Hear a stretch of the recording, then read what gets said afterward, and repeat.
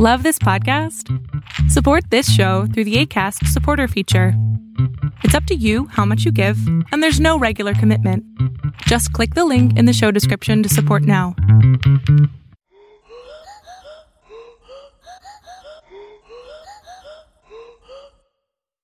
Hi, and welcome to LeechFest, a medical history podcast where we let the mycelium go to our heads. Because today, we're talking about magic mushrooms. Psychedelic music, twang, twang, twang, twang. I can actually insert some psychedelic music here if you want. No, I like my rendition. Okay. Twang, twang, twang. You may have heard of magic mushrooms before, the ones that cause psychedelic experiences, hallucinations, and a disconnect from space and time. And today, we're going to eat them. No, I'm just kidding. We're not going to do that.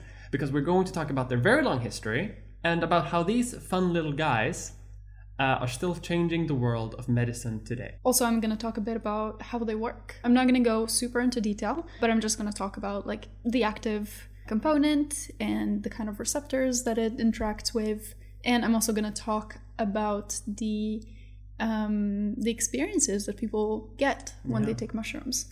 Which was quite interesting to read about, and I hope it's gonna be interesting for people to hear about. I bet it will. Before we jump in, though, I want to say a legal disclaimer that this podcast does not endorse the use of illegal substances. Don't do drugs, kids. Before we get into the magic of fungi, how have you been since last time we casted this pod? I've been okay. I don't think super much has happened since we last recorded. I go to school. I do my work. You go to school, you do your work. I go to the gym. It is also November when we do this, and there's like nothing to do. Yeah. Because it's both cold, but it's not the holiday season yet. So it's this weird gray area when nothing is possible. Where you can't go outside or go anywhere. Oh, they're introducing a mandatory COVID vaccine passport to get into cinemas here, which I think is really interesting. It's the first time I have to think about getting one. I know. Not the vaccine, I have that, but I need like a passport. Yeah. It's super interesting because like Sweden has been very lax about COVID regulations. Mm-hmm. So it's really interesting. Like it kind of came out of nowhere. I didn't expect it at all. I honestly think it may be the cinema who did it. Like not the government. The cinema's just like, we want to have movies, but we need to be safe. So let's just stock them full and then they can have that. No, I think it comes from Folkhälsomyndigheten. Oh. Because I saw something about it and somebody was asking if people who cannot get the vaccine for medical reasons will be able to go. And apparently on the Folkhälsomyndigheten, that's the Swedish public health agency, apparently on the site it says that those people will be counted as having had the vaccine, so they're letting them go to the cinema. That's interesting. But yeah, I thought that was super interesting and like really unexpected. Yeah. Other than that exciting news, I'm actually gonna do a CRISPR experiment in school, which is very exciting. You're gonna create mutants. Every time I mention CRISPR, you have to talk about mutants and Frankenstein. Yeah. No, so what I'm gonna do is I'm going to use CRISPR to increase protein production in like cells. A little far from creating mutants, but it's still very interesting and exciting. That's fun. I'm excited to do that. I've never done CRISPR before, so that's exciting. That sounds fun. Yeah. Good stuff. Good stuff. How have you been? I've been good. I'm doing a video on drugs. Which is why partially we're doing this episode as well, because it's on my mind. I have drugs on my mind, not literally. I feel like every single time we record an episode, I ask you what you're doing, how you're doing. You're like, I'm recording a video. I'm recording a video. It's the same thing that you're doing. Yeah. Like I'm going to my work. Yeah, I'm doing my job. Working gals. We're unfortunately in this. We're unfortunately still obligated to pay rent. Yeah. In this economy. The podcast is, as of this time, not fully paying our bills. We still have to do other shit. We still have to have a day job. Yeah. But it's fun to do the podcast still. Yeah, no, for sure. No, but I've been doing that, and I've been working. I haven't been doing much of anything.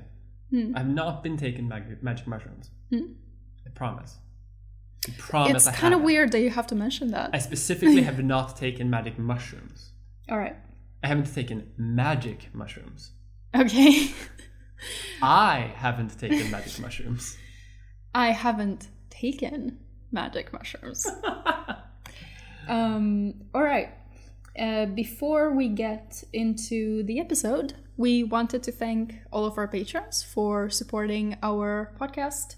But specifically, this episode, we have one very special patron to say thank you to. And that patron is Alex isn't here. Well, where are they then? We don't know. They're not here. So where are they? Are they outside? Hiding? They're coming to get us. Yeah. But yes, we want to thank all of our patrons. And if you want to have a chance for a shout out, go support our Patreon. And you too can be part of an episode.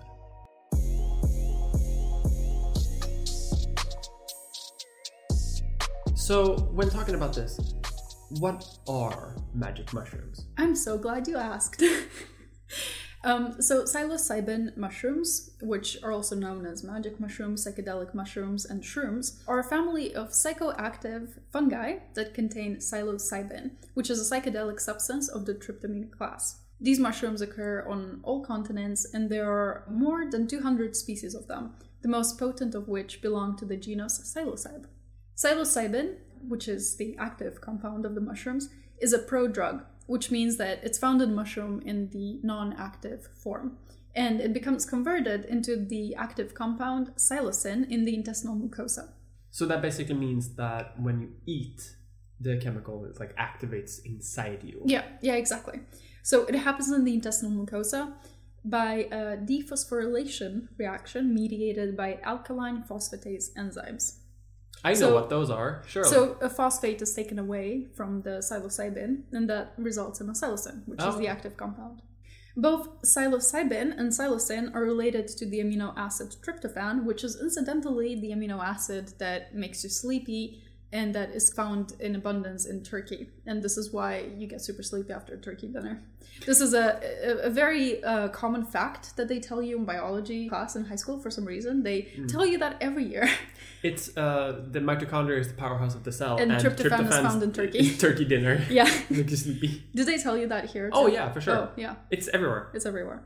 Yeah, so both psilocybin and psilocin are related to the amino acid tryptophan, and they're both structurally similar to serotonin. And that's really important because the actual effects of the drug come from the binding of this molecule to serotonin receptors, including serotonin receptor 5-HT2A, which is actually thought to be responsible for the resulting hallucinations. When it comes to psilocybin's effect on depression, which is really what I want to talk about today, and that I'll talk about later, we're not quite sure how it works. We just kind of know that psilocybin is linked to an improvement in the symptoms of depression, but we don't really know how it works.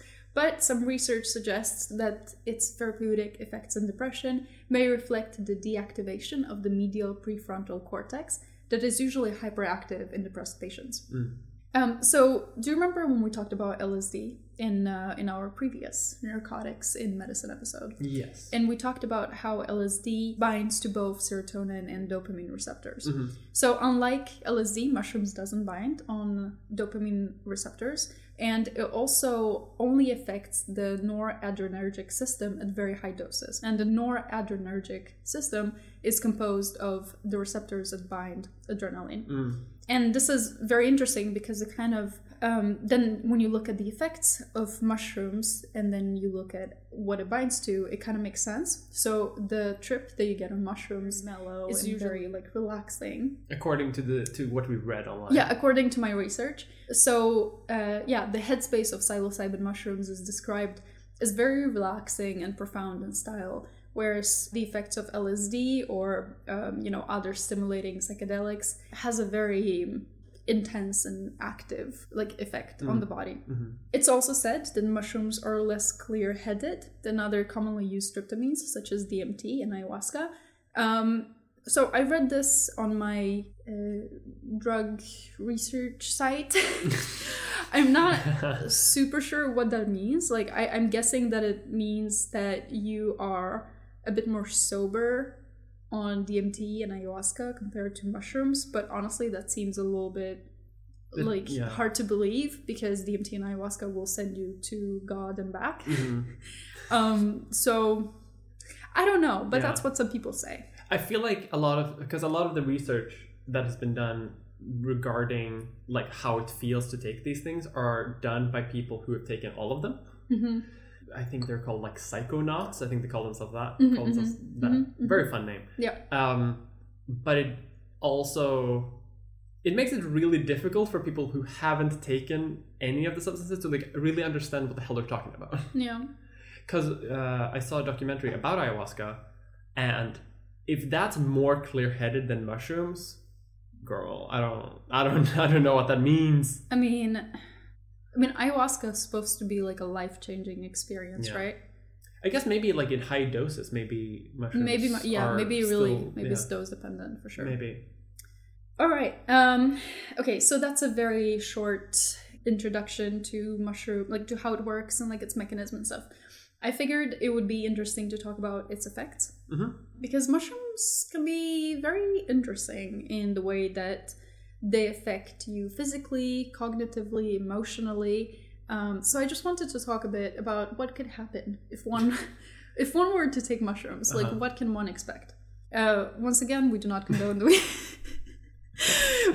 we don't condone the use or ingestion of these mushrooms. This is for it's illegal in many countries. Educational purposes only. Yes.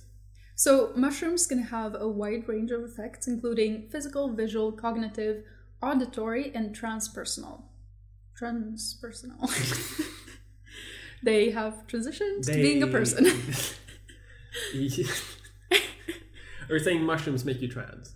An example of a physical effect is sedation, as well as the perception of body heaviness, which is apparently very prominent with a particular wood lover species of mushrooms named Psilocybe azurescens. This is also very interesting how different species of mushrooms have different effects. Oh yeah, this is something that I saw during the history of it. That like because there are 200 different species of it, like there is an active substance, but they're all kind of different, and they all contain like a lot of mushrooms contain toxins that also affect. Yeah. So everything has just like a little bit different. Every trip is different. Every mushroom is different too, because like the doses within a specific mushroom cap is also different. So it's wild. This reminds me a bit of how in places where weed is legal, you know, you're always told like what kind of strain you're getting, and you're getting like strawberry, Baja Blast, Mountain Dew thing, where you're getting McDonald's pineapple and mango Slurpee, whatever. Whereas for us, like, because weed is not legal here, we would just be getting weed. I feel like weed. You get weed. I feel like with mushrooms is the same for everybody. Like, so like what mushrooms do you get when you buy mushrooms? Magic mushrooms. You get magic mushrooms. And then you go to the like the Netherlands or whatever, and then they have wood lover. Psilocybin mexicana. Yeah, exactly. Like, what? Okay, so sedation, body heaviness, tactile enhancement is common too, but it's less pronounced than with LSD or 2CB. 2CB is another very common psychedelic. Apparently, it got mentioned a lot in when I read about mushrooms. So I've never heard of it, but apparently it's very common in like psychedelic circles. It is common. I have heard that it is one of the few psychedelics that is like actively dangerous. Really?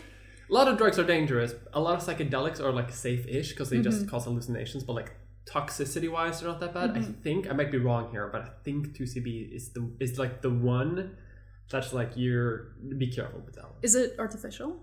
I believe it is, yes. Okay. Yeah. So so LSD and 2CB apparently causes pretty strong tactile enhancement, but mushrooms has it too. And it can be characterized by hyper-awareness of one's own body. For example, by feeling the small hairs on the user's arms or legs being itchy or ticklish against the skin. Can you imagine feeling like every single hair on the surface of your body just tickling you? I feel like that could get weird. That would be really annoying to me, I feel like. Yeah. A very interesting physical effect is feeling like one's body is conjoined or part of other bodies or objects. The boundary between yourself and the world around you sort of dissolves a little bit. Interesting. And that's both on a physical level, and later I'm going to talk about how it's also a transpersonal level. But this is actually reported as being comfortable and peaceful. So I guess people just feel like they're melting into the physical world.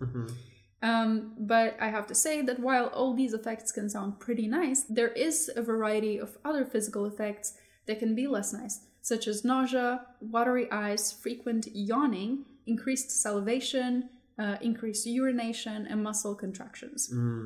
Yeah, I talked a little bit about the dangers and risks associated with magic mushrooms as well later. Yeah. I mean, it's a pretty safe drug, but it really depends on your background, your medical background. Like, if you take any medication, your health background, there's a lot of interacting factors. Yeah. And the most important part is, of course, set and setting, which a lot of people in the psychedelic community talk about. That if you're going to do something that's psychedelic, it's important that you are in a good mood, that you feel psychologically prepared to do it, and also that you're in a setting that will allow for a comfortable experience. Yeah. So don't do it like on a road outside of nowhere when you're naked and afraid. Like, don't do that. You're going to have a bad time. Yeah. I'm just saying, for harm reduction purposes here, be comfy. I love how we never talk about having a harm reduction section in the episode, and I mean we've only done 2 narcotics episodes so far, but I can already tell that we're going to talk about harm reduction in this one a lot. It has to be part of when we talk about it. It has to be said. Like we acknowledge that people are going to consume these substances, and if you're going to do it, be safe. Yeah. All right. So we talked about physical effects. Let's talk about cognitive effects. So primarily, a lot of people report emotion enhancement, and this is usually composed of strong feelings of compassion, empathy, and intense emotional significance. Another very interesting effect is language suppression, where the user is seemingly unable or unwilling to talk aloud, despite feeling capable of formulating coherent thoughts. Oh. Very interesting, right? Like, I just don't want to talk. I just don't want to talk. I have my thoughts. Like, can't talk. Just I don't know how to... I can think a sentence, but I can't say it. Like, the user is coherent and they're having coherent thoughts, but they just don't want to verbalize them or can't. Yeah. I thought it was very interesting. Yeah. Users can also sometimes experience ego replacement, where they suddenly feel like their sense of self and their personality has been replaced with that of another person, fictional character, animal, or inanimate object. Inanimate object or animal. I'm sorry, but the inanimate object is the most fun thing here. Like, I have become a pumpkin. I have heard of a friend who did. A friend? No, I have heard of a friend. Yeah. Like, legitimately a friend. I'm not doing. Are you asking for a friend? I'm asking for a friend. No, I'm telling from a friend's perspective. Literally, well, it's actually a friend of a friend who took a lot of magic mushrooms and became convinced it was a lobster. What object would you be, do you think? A pumpkin. A pumpkin? I feel like if I had one of these experiences, I would become a pumpkin. I identify strongly with pumpkins. I could see myself as a plant.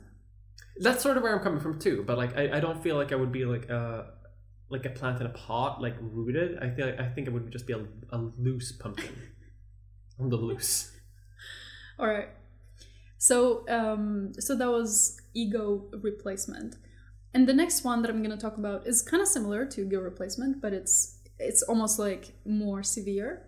And it's called ego death. I think most people have heard of ego death. And it typically is used to mean the dissolution of one's subjective ideas about one's self and the world surrounding them.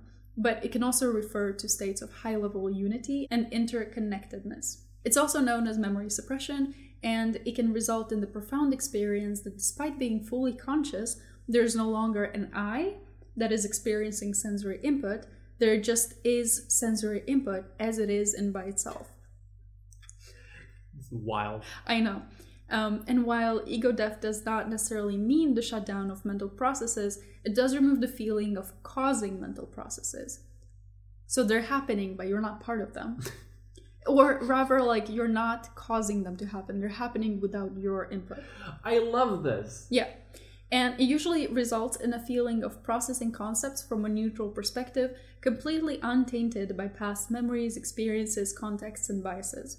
And this is, it sounds really wild to us. And I think that the ego death that you get from psychedelics, from a really intense mushroom experience, is quite advanced, right? But people try to do this through meditation and mindfulness techniques. Yeah. So what I'm describing here now is a very, very advanced level of ego death. But this is what we try to do when we meditate, right? Like, you're supposed to let your thoughts disconnect from your exactly. Physical self. Exactly. You're supposed to release your thoughts. You're supposed to observe your thoughts without judgment. And I think that this is very similar to what mushrooms can achieve.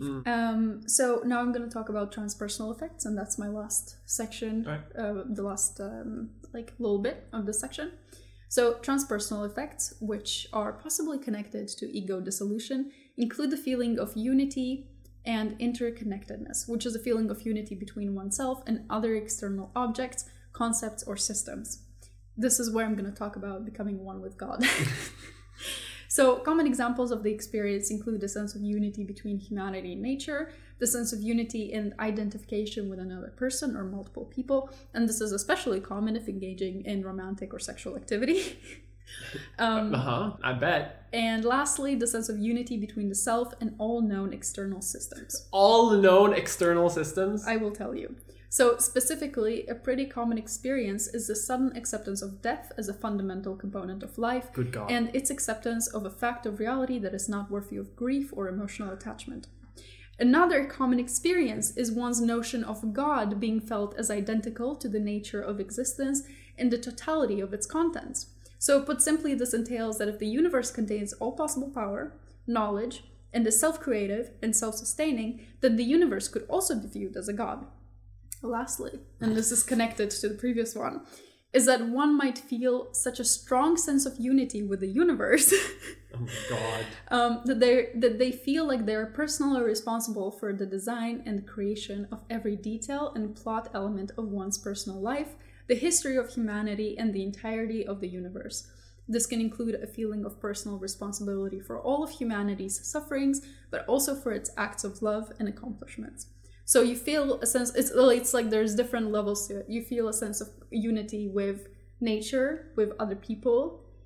You start to believe that the universe surrounding you is God, that everyone is God, and finally that you are the universe and you are God. Which is, I mean, it's pretty out there. It's pretty out there, but it's also really cool. I mean, it is pretty cool. It's a cool experience. It's weird how, like, a few chemicals binding to parts of our brain can completely alter the way we view everything. Yeah. Yeah. So now that we know what magic mushrooms are, and just the extraordinarily extreme experiences that they can cause, I want to do a little bit of history about them, because we know them as magic mushrooms. Why are they called that? That's interesting. We're going to answer that. Why are they seen as like a staple of narcotics and psychedelics? We're going to talk about that too. It's an interesting history that deals with a lot of twists and turns. Not as many twists and turns as LSD, which was wild, but it does overlap a little bit, which I think is interesting. Before I go into confirmed history, I want to talk a little bit about theorized history, and that is the stoned ape hypothesis of human evolution, which is an idea proposed by proponents of psychedelics that human evolution has been accelerated by monkeys eating magic mushrooms, getting blasted from them, and that in itself like leading or like promoting like intellectual development and brain development in monkeys, which I think is fun. It's probably not true, but it's a fun idea. But then we should go into confirmed history. How long do you think humans have been using psychedelic mushrooms? Because it's not as obvious as you might think. I think since the dawn of time. You'd think so, but actually the earliest signs we have of humans consuming psychedelic mushrooms is from 6,000 before Common Era, BCE, which is more recent than you'd think, because humans have been around for much longer. It's important to mention that there are many different mushrooms that cause the psychedelic effects. And the first mushroom that we know for sure was used for this is a mushroom called Psilocybe hispanica, which is in Spain. Hispanica. In 2011, pictograms were discovered that showed the use of mushrooms that happened to grow in the area to this day, and scientists have deduced that it was used in religious ceremonies. In Europe, these mushrooms have been used in various religious or spiritual settings, although as historians, we do have a tendency to over-prescribe spirituality to something that they themselves would maybe have described differently. Like today, we call them magic mushrooms, but maybe historians 6,000 years into the future will think that because we call them that, maybe we thought that they were actual magic. So we don't really know. 100%. And I want to mention that. Mushrooms were frequently used as a form of mind-altering substance, much like wine, in early European civilization. Roman nobles during the Roman Empire would sometimes consume various mushrooms in order to have spiritual fun, but also to just have decadent fun, as they did. I never really drawn a connection between mushrooms and decadence. You know, in my mind, that's something that you take mushrooms, you sit down and you take a look at yourself. You meet your inner child, you see yourself as a bad person, you draw lessons from it, and then you get, you do better in the future. No, they would most commonly be used in Roman noble society as a party drug. How? Parties on mushrooms? Well, the cult of Dionysus would take mushrooms in large groups to cause mania, which they thought was really funny. And they would have huge decadent parties while everyone was high on mushrooms. Maybe in a party setting, it could be used almost like Molly, just for the sense of unity. Molly is the drug MDMA. Yes. The active component in ecstasy today. Yeah. Because it makes you feel so unified and connected to other people. I feel like it would be fun to take with other people and maybe maybe have a little group sex. I mean, if it was something that Romans nobles would do, it was have orgies. Yeah. And I can imagine the power of orgies while having mushrooms. The Romans were decadent, y'all. The Romans knew how to have a good time. They knew how to tell party. You that, yeah. Anyway. Anyway. There's a theory that's not confirmed, so I didn't include it in my notes. But there's a theory that one Roman emperor, I think Emperor Claudius, got so high on mushrooms that he declared himself to be a god. But I'm not super sure if this is confirmed or not. It's a bit of some sources say that he did, but some sources don't. So it's a bit, we don't know. Widespread use of mushrooms, though, wasn't super common. Often because many mushrooms used for this purpose could also be poisonous. And because otherwise they could be dangerous. And of course, having a good time, a good trip, was never a guarantee. So in many communities, unless they were really skilled about which mushrooms were good or bad, or how to manage it, most communities would just avoid them and saw them as a type of poison. Especially, remember, because in most of history, being alive wasn't great. If you're a peasant, in the Middle Ages, you're not having a great time. Your set and setting is going to be awful. Because you're going to be cold. You're not going to... It's not what are you comfy. going to do? It's not comfy. Yeah, it's not like a good state to take mushrooms in. Yeah. You know what I mean? You're cold. You've seen war. You saw your starvation, brothers you die. You have no food. You have no food. You have 10 children. They're starving. Yeah, exactly. Everyone's angry. However, time goes on. Eventually, we run into the Catholic Church. The Catholic Church doesn't love the use of mind-altering substances, generally. But sometimes villages and wise women would still have mushrooms for fun, or for medicine, or for spiritual experiences. I've noticed a pattern in our episodes. So whatever we're talking about, we either have the Nazis or the Catholic Church getting in the way. Getting in the way. They can't let us have fun. They can't let anything just be fun and be a thing. They have to either prohibit everything, or they have to use it to get more powerful as Nazis. Exactly. But mushrooms have also been used for war. Vikings, for example, would sometimes, and this is a bit controversial history, but from what I can find, it seems to have been true. They would consume the panther cap, Amanita pantherina, which isn't a magic mushroom per se, because the active substance there isn't psilocybin, but rather muskimol. But it has similar effects. It causes euphoria. It causes psychedelic experiences, euphoria and synesthesia and things like that. And they would sometimes be used by Viking raiders to build up courage and to help raiders convince themselves that if they fought hard enough, then they would die with honor and go to Valhalla. And it would also give them inflated confidence in the sense of we're definitely going to win this battle, which tends to make warriors fight harder, which increases your chances of winning. So this is very interesting to me, because wouldn't they feel unity with the opposing army? I think maybe because there's a different active substance, maybe it has slightly different effects. And also they wouldn't take too big doses. I feel like when you take enough of a dose to feel unity with the universe and things like that, you're probably too high to like fight actively. Yeah. I think they would take like a smaller dose to like inflate confidence and like you give them a little bit of a trip, but that would probably be it. Especially since these the panther cap is also poisonous, so they can't take too much of it. True. And you know, this also makes sense because it's one thing to believe these things like going to Valhalla when it's your religion that you're raised in. It's another thing to be high as a kite when you do it. Like Odin is telling me directly that this battle is going to go in my favor and I'll be fine no matter what. Like I'm good. But it's not just in Europe where these mushrooms were used. In Central and South America, there have been signs of magic mushrooms being used as far back as 2,000 years ago. And it's actually Central American magic mushrooms that are more typically seen as like the magic mushroom. The magic mushroom that most people associate being the one that works. So most mushrooms that like one would purchase would come from South America. Originally, yeah. Like they're native to the jungles of Central and South America. And then of course they can be grown anywhere, but they come from South America. Exactly. Like, and that one I think is the one that like, it has the most pleasant effects and like the least drawbacks, like less toxicity than other things. Because many of those 200 species of mushroom, a lot of them are just straight up poisonous, as well as psychedelic. And you don't want to die or have like stomach problems when you get high. So I don't know if you mentioned this. Since we're talking about the origin of magic mushrooms, I don't know if you mentioned this later, but fun fact. We have them here. They grow in Sweden. They do. They grow on fields where cows graze. That's a myth. They grow anywhere. Really? They grow anywhere. I looked this up for this thing. Really, they grow really? here. And that is a different species than the one in Central America. Yeah, but it's one that also works really well.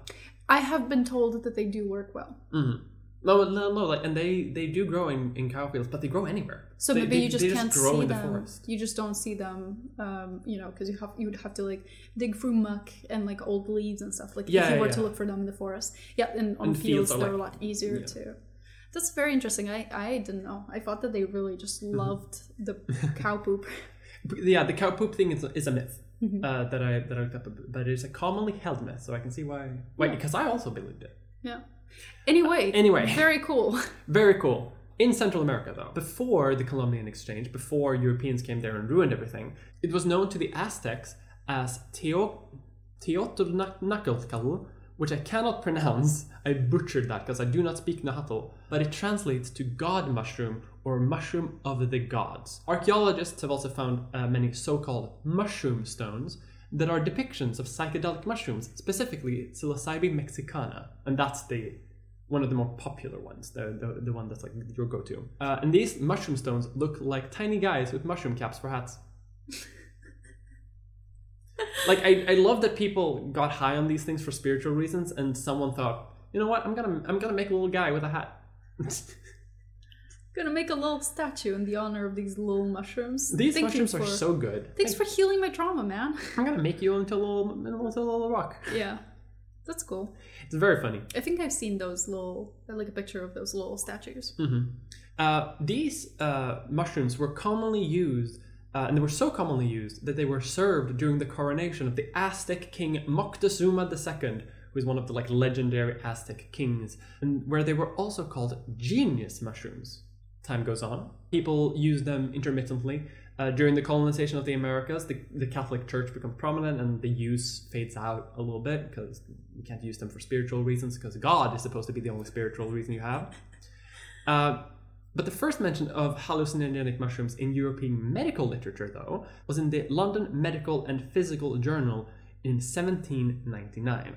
And this story is one of the best stories I've read like in my life. And I'm going to read it to you. I'm so excited. We may feel bad for the people involved a little bit because like it is interesting. Anyway, a man served mushrooms he had picked for breakfast in London's Green Park to his family. The journal states, and I'll modernize the language here as well. The patient gathered early in the morning of the 3rd of October in Green Park, where he picked some small mushrooms which he cooked in a small saucepan and which he fed to himself and his 4 children, as they had done so many times before at around 8 a.m. Afterwards, they took their usual breakfast tea, which was finished at around 9, at which point one of the children, who had eaten the most mushrooms, was attacked with fits of immoderate laughter, nor could the threats of his father or mother restrain him. The pupils of his eyes were, at times, dilated to nearly the circumference of the cornea. Which means this kid is high as hell. Oh my god. After a short while, the father was also affected by the mushrooms, describing vertigo and how the entire world began to lose all color and turn gray and black. And that is the first mention in Western medical literature about magic mushrooms. He eventually recovered. The entire family recovered. A doctor reached the scene like 4 hours into this trip and basically just said that like I don't know. But they all recovered and then they're fine. I wonder what the effects of mushrooms are on children. I mean, the first kid seems to have had a fun time. Yeah, I wonder The if kid there's was any. 8 years old. Yeah, I wonder if there's any long-term effects on like brain development or anything like that. Maybe it would be interesting to study that. Yeah, it's a very intense experience for a kid. Yeah, but I mean, the kid laughed, so I'm gonna hope that the kid had a good experience. Yeah. For like over 200 years ago. Mushrooms doesn't cement itself into our cultural consciousness though as a thing to do until fairly recently. Some people, as I mentioned, would still do them for fun. Like they would know which mushrooms would cause experiences and they would pick them like with their friends. But it wasn't like a thing in society to do until like less than 100 years ago. Because we need to jump ahead a little bit to 1957. R. Gordon Wasson, a successful banker and big fan of magic mushrooms, traveled throughout Mexico to learn more about magic mushrooms. In the province of Oaxaca, he found himself in a Mazatec ceremony conducted by a shaman featuring magic mushrooms. He claims to not have taken any, but we all know that he probably did because he wrote about his experience in Life magazine, a very popular newspaper in the US at the time, calling his article Seeking the Magic Mushroom. And that is where we have the name, because the piece is credited with naming magic mushrooms, and suddenly public awareness of them skyrockets. It stops being like a niche thing, and suddenly it's in the cultural consciousness. American scientists also noticed the article, and they want to study it so bad. So they enlist the help of Chad scientist Albert Hoffman, who you may remember as the guy who discovered LSD, who we mentioned a few episodes ago. He's the guy who tests these mushrooms, he distills them, he experiments on them, and he is the one who figures out that the active ingredient in the mushroom is psilocybin.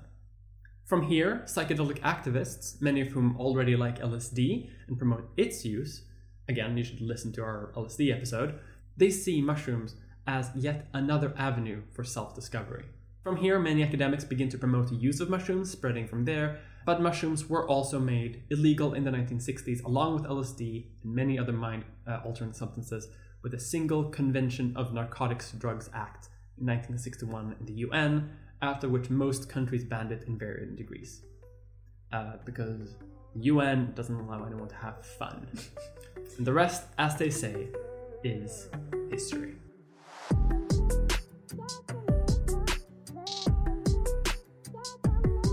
So that is a history about magic mushrooms in the grand scheme of human history.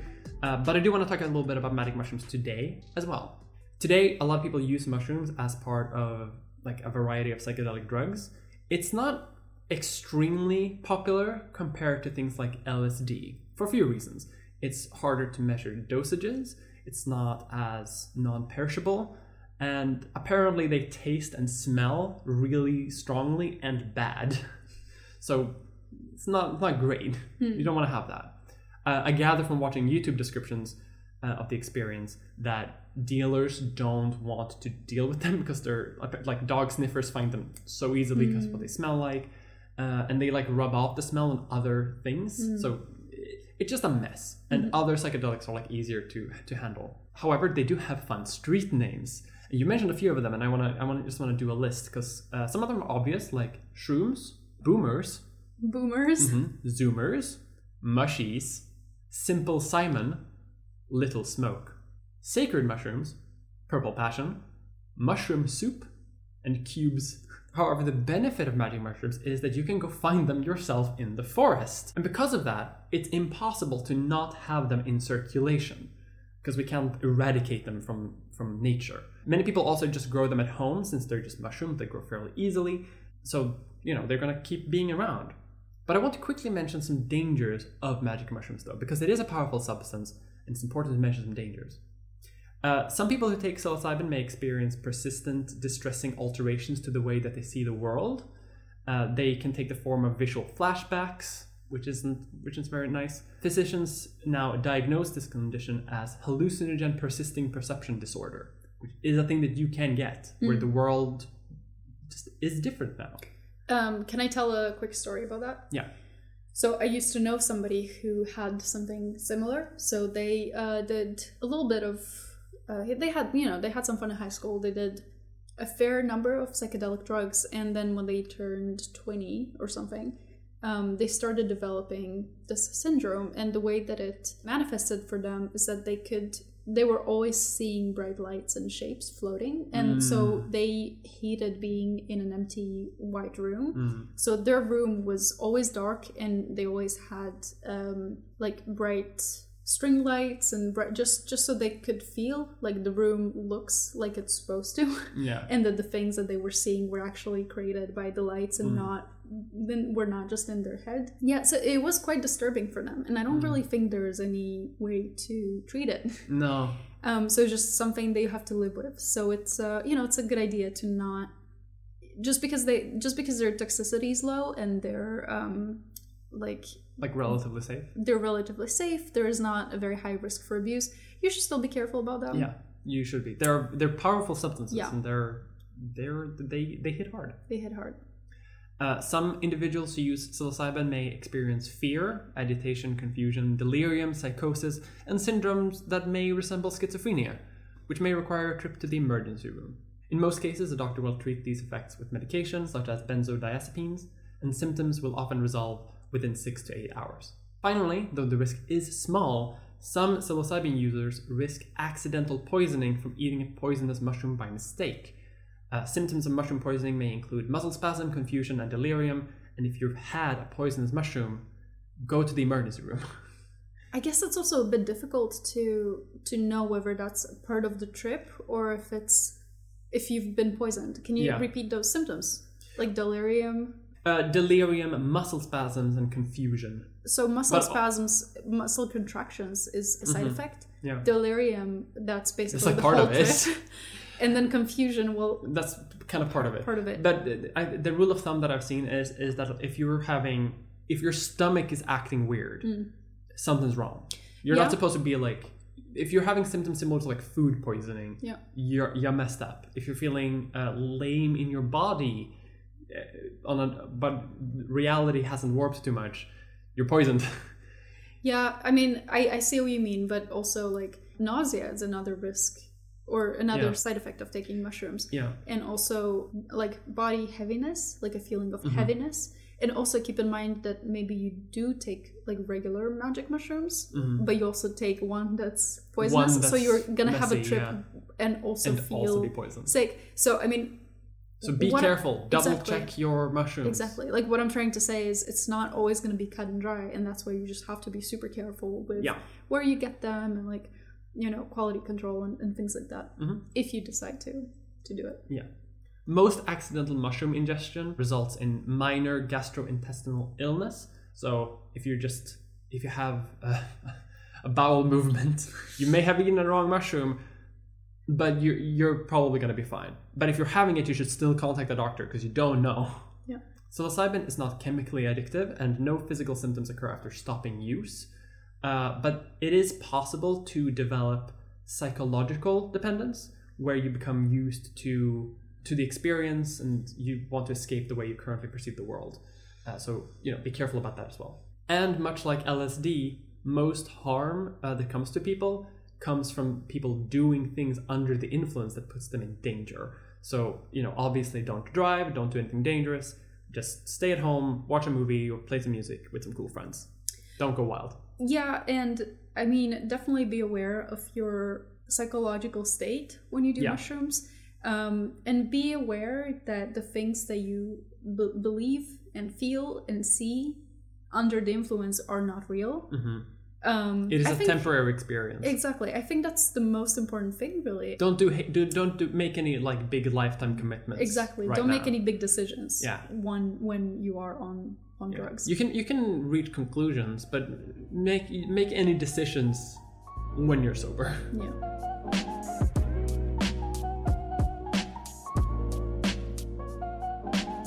So now what I want to talk about is the use of psychedelic mushrooms as a therapeutic drug. So psilocybin was initially synthesized in a laboratory by Albert Hofmann, which you already mentioned, while working at Sandoz Laboratories. And it was marketed later under the commercial name Indocybin for basic psychopharmacology and clinical research. However, and you've said this already, but I'm just gonna go for it super quick. The drug was withdrawn in the early 1970s and was classified as a Schedule I drug due to its use outside of medical research, and its association with emerging counterculture. Yeah, dumb damn hippies was using it. Yeah. Despite its withdrawal and criminalization, its potential therapeutic value led many scientists to study the effects and mechanisms of action of the drug. And this is because there was preliminary evidence that psilocybin may be useful in the treatment of anxiety and life-threatening disease, depression, obsessive-compulsive disorder, alcoholism, and nicotine addiction, as well as cluster headaches. I like the headaches are just I in know. there. It's just Anxiety, a lot of psychological severe things, addiction, and also headaches.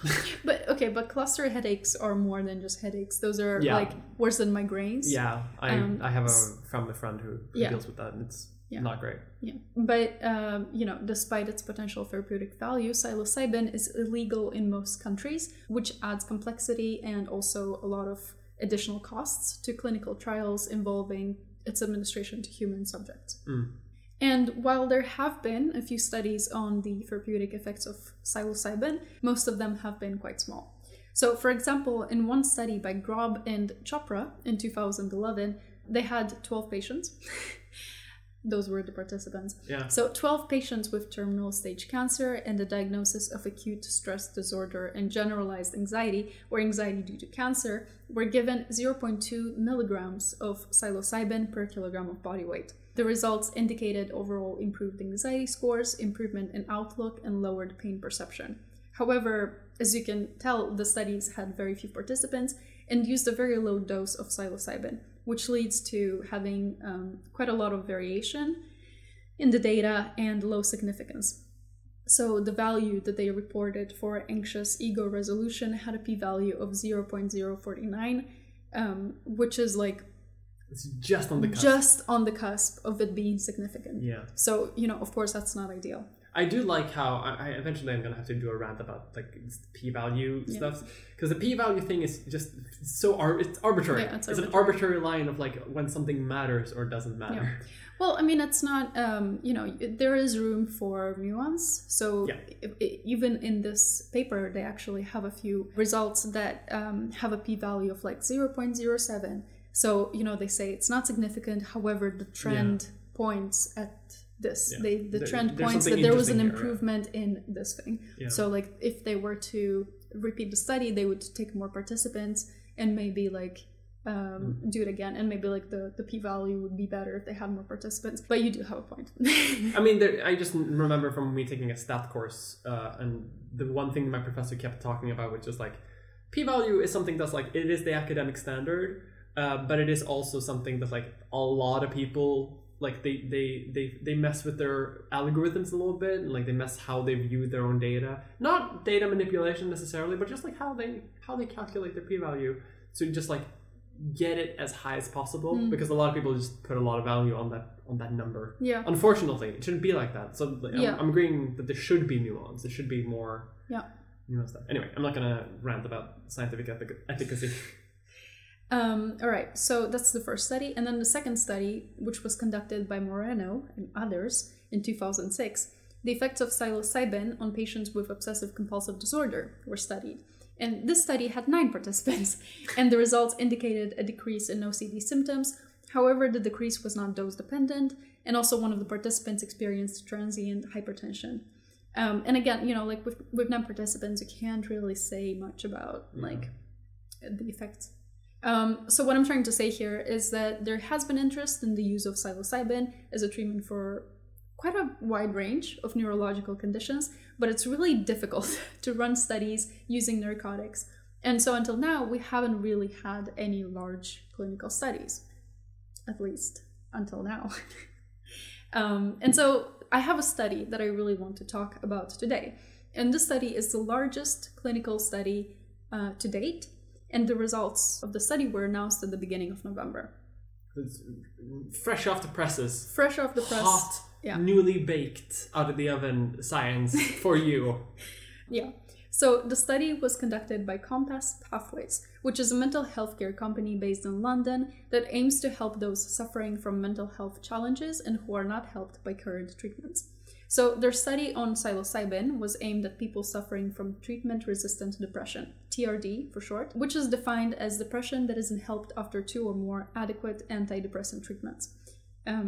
We also mentioned this a bit in the first episode we ever did, the one about mental health, is that antidepressants don't work for most everyone, people. Yeah. They work for 30% of people. And so it's quite necessary that other therapeutics are developed for people for whom antidepressants don't do anything. And this has a little bit of potential for that. So the study was a phase 2b clinical study, specifically a dose-finding study, which means that they assessed the safety and efficacy of 3 doses of COMP360, which is a synthetic psilocybin they developed in-house. And that's also interesting. They don't just give them mushrooms, like they made it artificially. They made it themselves. Yeah. In-house. In-house. If you can't buy mushrooms, store-bought is fine. If you can't buy mushrooms, store If you can't cooked. make your own, store Cooked is fine. Home cooked is Home fine. cooked is fine. They enrolled a total of 233 patients and randomly assigned them into 3 groups for a placebo dose of 1 milligram psilocybin, an intermediate dose of 10 milligrams, and a high dose of 25 milligrams. Imagine going into this study and being like, I might get a little bit of a tinkle. I might be sent to the moon. Mm-hmm. So the psilocybin was given to the participants in conjunction with psychological support from trained therapists, which I think is nice. It's nice that they did that. They didn't just basically push them off a hill into... Go home. Find your way home on the bus. Here's 25 milligrams of a very powerful hallucinogenic drug. Go Bus nuts. stop is right there. Oh my god. Call us in 2 weeks. So they gave them the psilocybin, and then they used the Montgomery-Åsberg Depression Rating Scale to assess the changes in their perceived depression level. So effectively, the study aimed to compare the effects of the 10 milligram dose and the 25 milligram dose. And the results were that the 25 milligram group showed a decrease of 6.6 points on the MADR scale at week 3, which was statistically significant, while the 10 milligram group did not show statistical significance. 24% of the participants in the 25 milligram group also showed remission at week 12, which is fine, but most participants noticed the effects waning after the 3-month mark. So only 24% of the participants actually felt like their depression symptoms were still ameliorated after 3 months. The artificial psilocybin was pretty well tolerated. More than 90% of the treatment emergent adverse effects being mild or moderate, and the most common of which being headache, fatigue, and nausea. There were, however, 12 patients who reported serious adverse effects, specifically suicidal behavior, intentional self-injury, and suicidal ideation. These adverse effects also occurred more frequently in the 25 milligram group than in the lower dose groups. So let's draw our conclusions from the study. So overall, the results are promising, and Compass Pathways is aiming to launch a larger phase 3 clinical study in 2022. However, as you can tell from the results, that the positive effects of the drug did not last past 12 weeks for most people, and also the side effects are quite a lot more serious than with traditional antidepressants. So while the results suggest that psilocybin might be a viable option for those who don't respond to antidepressants, the company will have to also factor in the durability of remission, the adverse effects of the drug, and last but not least, strict narcotics laws. And it's, I think that this shows potential, and I'm really excited to see what they do later, but I think it would be it would be unfair if we didn't mention the criticism that the study has received. And also, I think that we have to be realistic about what this kind of therapy can actually achieve. Yeah. You know, and hopefully there are things that they can do to reduce the adverse effects and maybe also increase the durability of the positive effects. Maybe coupling it with some other drug, or, you know, since they make this in-house, maybe they can modify it and modify the compound. Yeah. It'll be interesting to see, like, if they reach like some conclusion about like what they could do for a long-term potential pharmaceutical. Could be very interesting to see. It's good to, at least the science is being done, because like if it doesn't work, we need the science to at least show that it doesn't work. Yeah, we know, and then we move on. Yeah. What I think is interesting is if they do decide to maybe modify the compound, then they're probably going to be able to evade some of the drug laws, because then it's not going to be a narcotic anymore. Yeah, that would depend on the country. In the United States. Yeah, but the United States has very wide-reaching narcotics laws. It would depend on what they modify it into, and if it still would have effects. It would depend. So, a fun fact. Maybe it's not super fun, but apparently their stock price dropped 30% the week that the study was released. What? Because of the criticism. Yeah, because of the reasons that I said, and it must have really sucked. Like, they were so excited to release the results, but shareholders were just like, damn it, we can't make this into a drug now. Yeah. What? Yeah. It's not showing potential now. It's not going to be released to the public next year. I love the stock market, because it really is just complete bullshit. Because you know, the study shows promise, has some criticism, but like scientifically, it's pretty like productive. Like we learned a lot from the study, right? Well, we did, but is it going to make money? No, but that's what I mean. Can you buy a helicopter using scientific knowledge? No, but like it's you know what I mean. You know what I mean, right? I know what you mean. It's weird how we value knowledge, because we don't. We value profit. So you mentioned that a lot of the things that like future studies depend on is, you know, like legal status, like drug laws. So I want to talk a little bit about that, because it is a narcotic and it is illegal. So I want to talk about the modern day status of magic mushrooms. It is complicated because they do grow outside, but in most areas of the world, they are classed as a narcotic, which means that they are completely illegal. It is illegal to consume, possess, or sell, which means that in many countries, it is illegal to pick these mushrooms. You are allowed to see them, you're allowed to go past them, you're allowed to notice them, but you're not allowed to pick them up. You have to leave them on the forest floor. In some countries, you are allowed to buy growing kits, like it's like kits you can grow your own mushrooms at home, because technically the growing kits don't contain psilocybin itself, so that's okay. But in some countries, it is still illegal because you would grow it. So some countries have figured out, well, you can't buy the growing kits. Come on. Punishment for breaking these narcotics laws depend very much on where you are and what you do with the mushrooms, ranging from potentially the death penalty in some countries that have complete zero tolerance laws against narcotics, at like 100%. Like where? I know that... I'm not sure this is exactly for magic mushrooms, but I know that like the Philippines have very harsh things there. But that's also specific. That's more directed towards like dealers. You can't execute the forest for dealing magic mushrooms. Doesn't the Philippines have the death penalty also for just holding, like carrying? They might. You don't quote me on that, internet, but like the Philippines is very harsh on drug use. Like, it was one of the worst in the world. Yeah. President Duterte is like has killed many people. And you could argue, you know, he makes the argument that people who use drugs and sell drugs like aren't worthy to be alive. I would argue that everyone has a right to life. But that's just me. But it does depend, because in some countries you can also just get a mild slap on the wrist, even though it is completely banned and a Schedule 1 drug. Researching this episode, I found an article in Sweden about a 25-year-old man who, while taking a walk, found a trove of magic mushrooms, picked 5 bags of them, ate 250 mushrooms, which is a lot because you can eat like one and have a good trip. He ate 250 of them and carried several more bags home.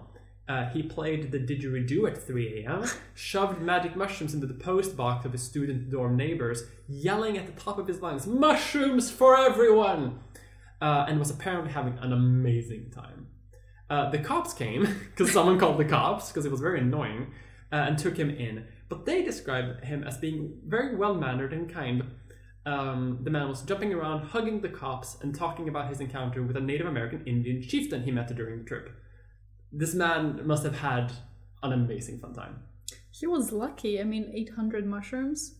How much did you say he ate? He ate 250. 250. But he also 5 whole bags of mushrooms too. So he probably picked thousands. Well, I understand, but I'm just talking about like the dose that he took.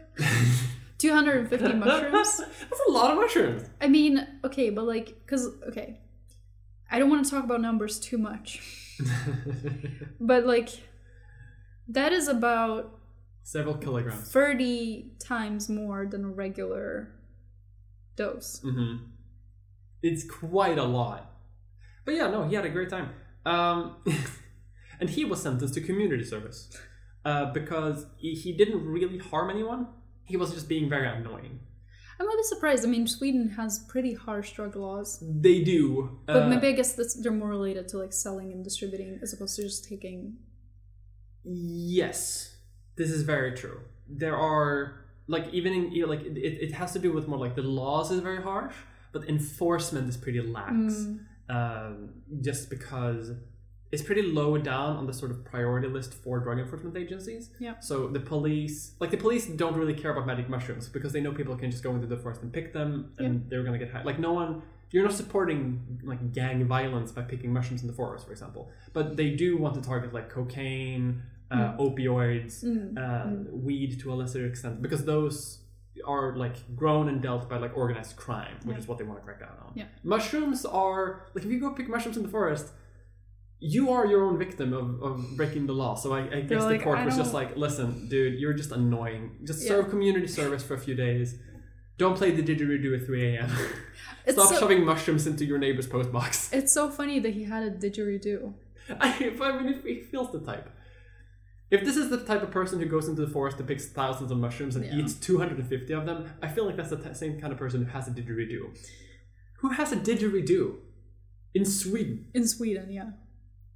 Academically, though, things are opening up a little bit. More like legal restrictions on academic study is being more and more lax. There's a study that you mentioned earlier, and more areas of the world are also like lifting drug restrictions more and more. I'm thinking primarily about like Portugal, Oregon, and the US are also being a bit more lax.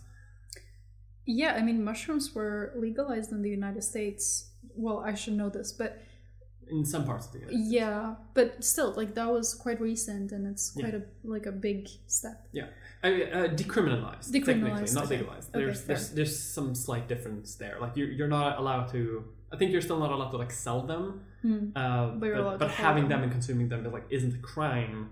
But also you can't set up a store to sell them. Yeah, like they're not a legal thing to sell. In short, the laws are still very restrictive throughout the world.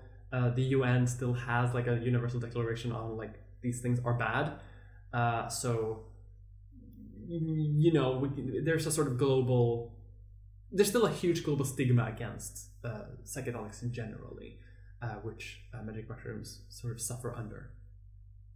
But as I mentioned, many drug enforcement agencies and the police aren't really focused on this. So even though it is illegal and even though it is a huge stigma around it, because they can't arrest the forest or nature for being a supplier, it's not a heavy priority for the cops.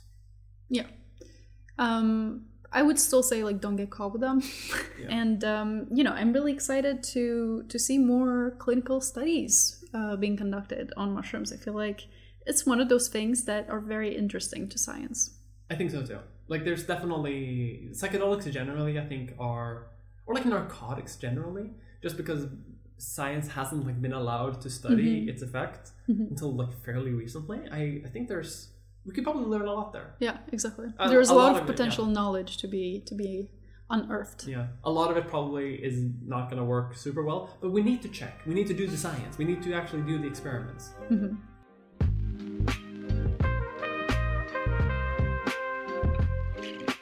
That was our episode on magic mushrooms, which is our second episode in our Narcotics and Medicine series.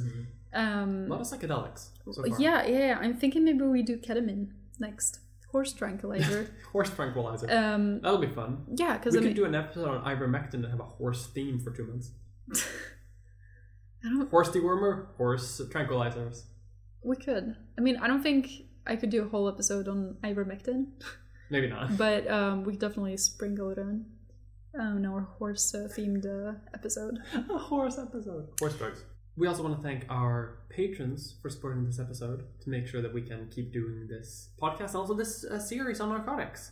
And of course, you who is listening to this episode. If you're listening and like this episode, please consider giving us a review on iTunes or telling your friends about us, because we don't pay to advertise this show at all.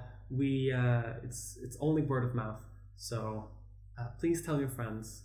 Go out into the forest and tell the mushrooms. Maybe they'll be interested in hearing about us. All right, my name has been Raluca Montano. And I have been Mia Mulder. We'll see you next time. Bye.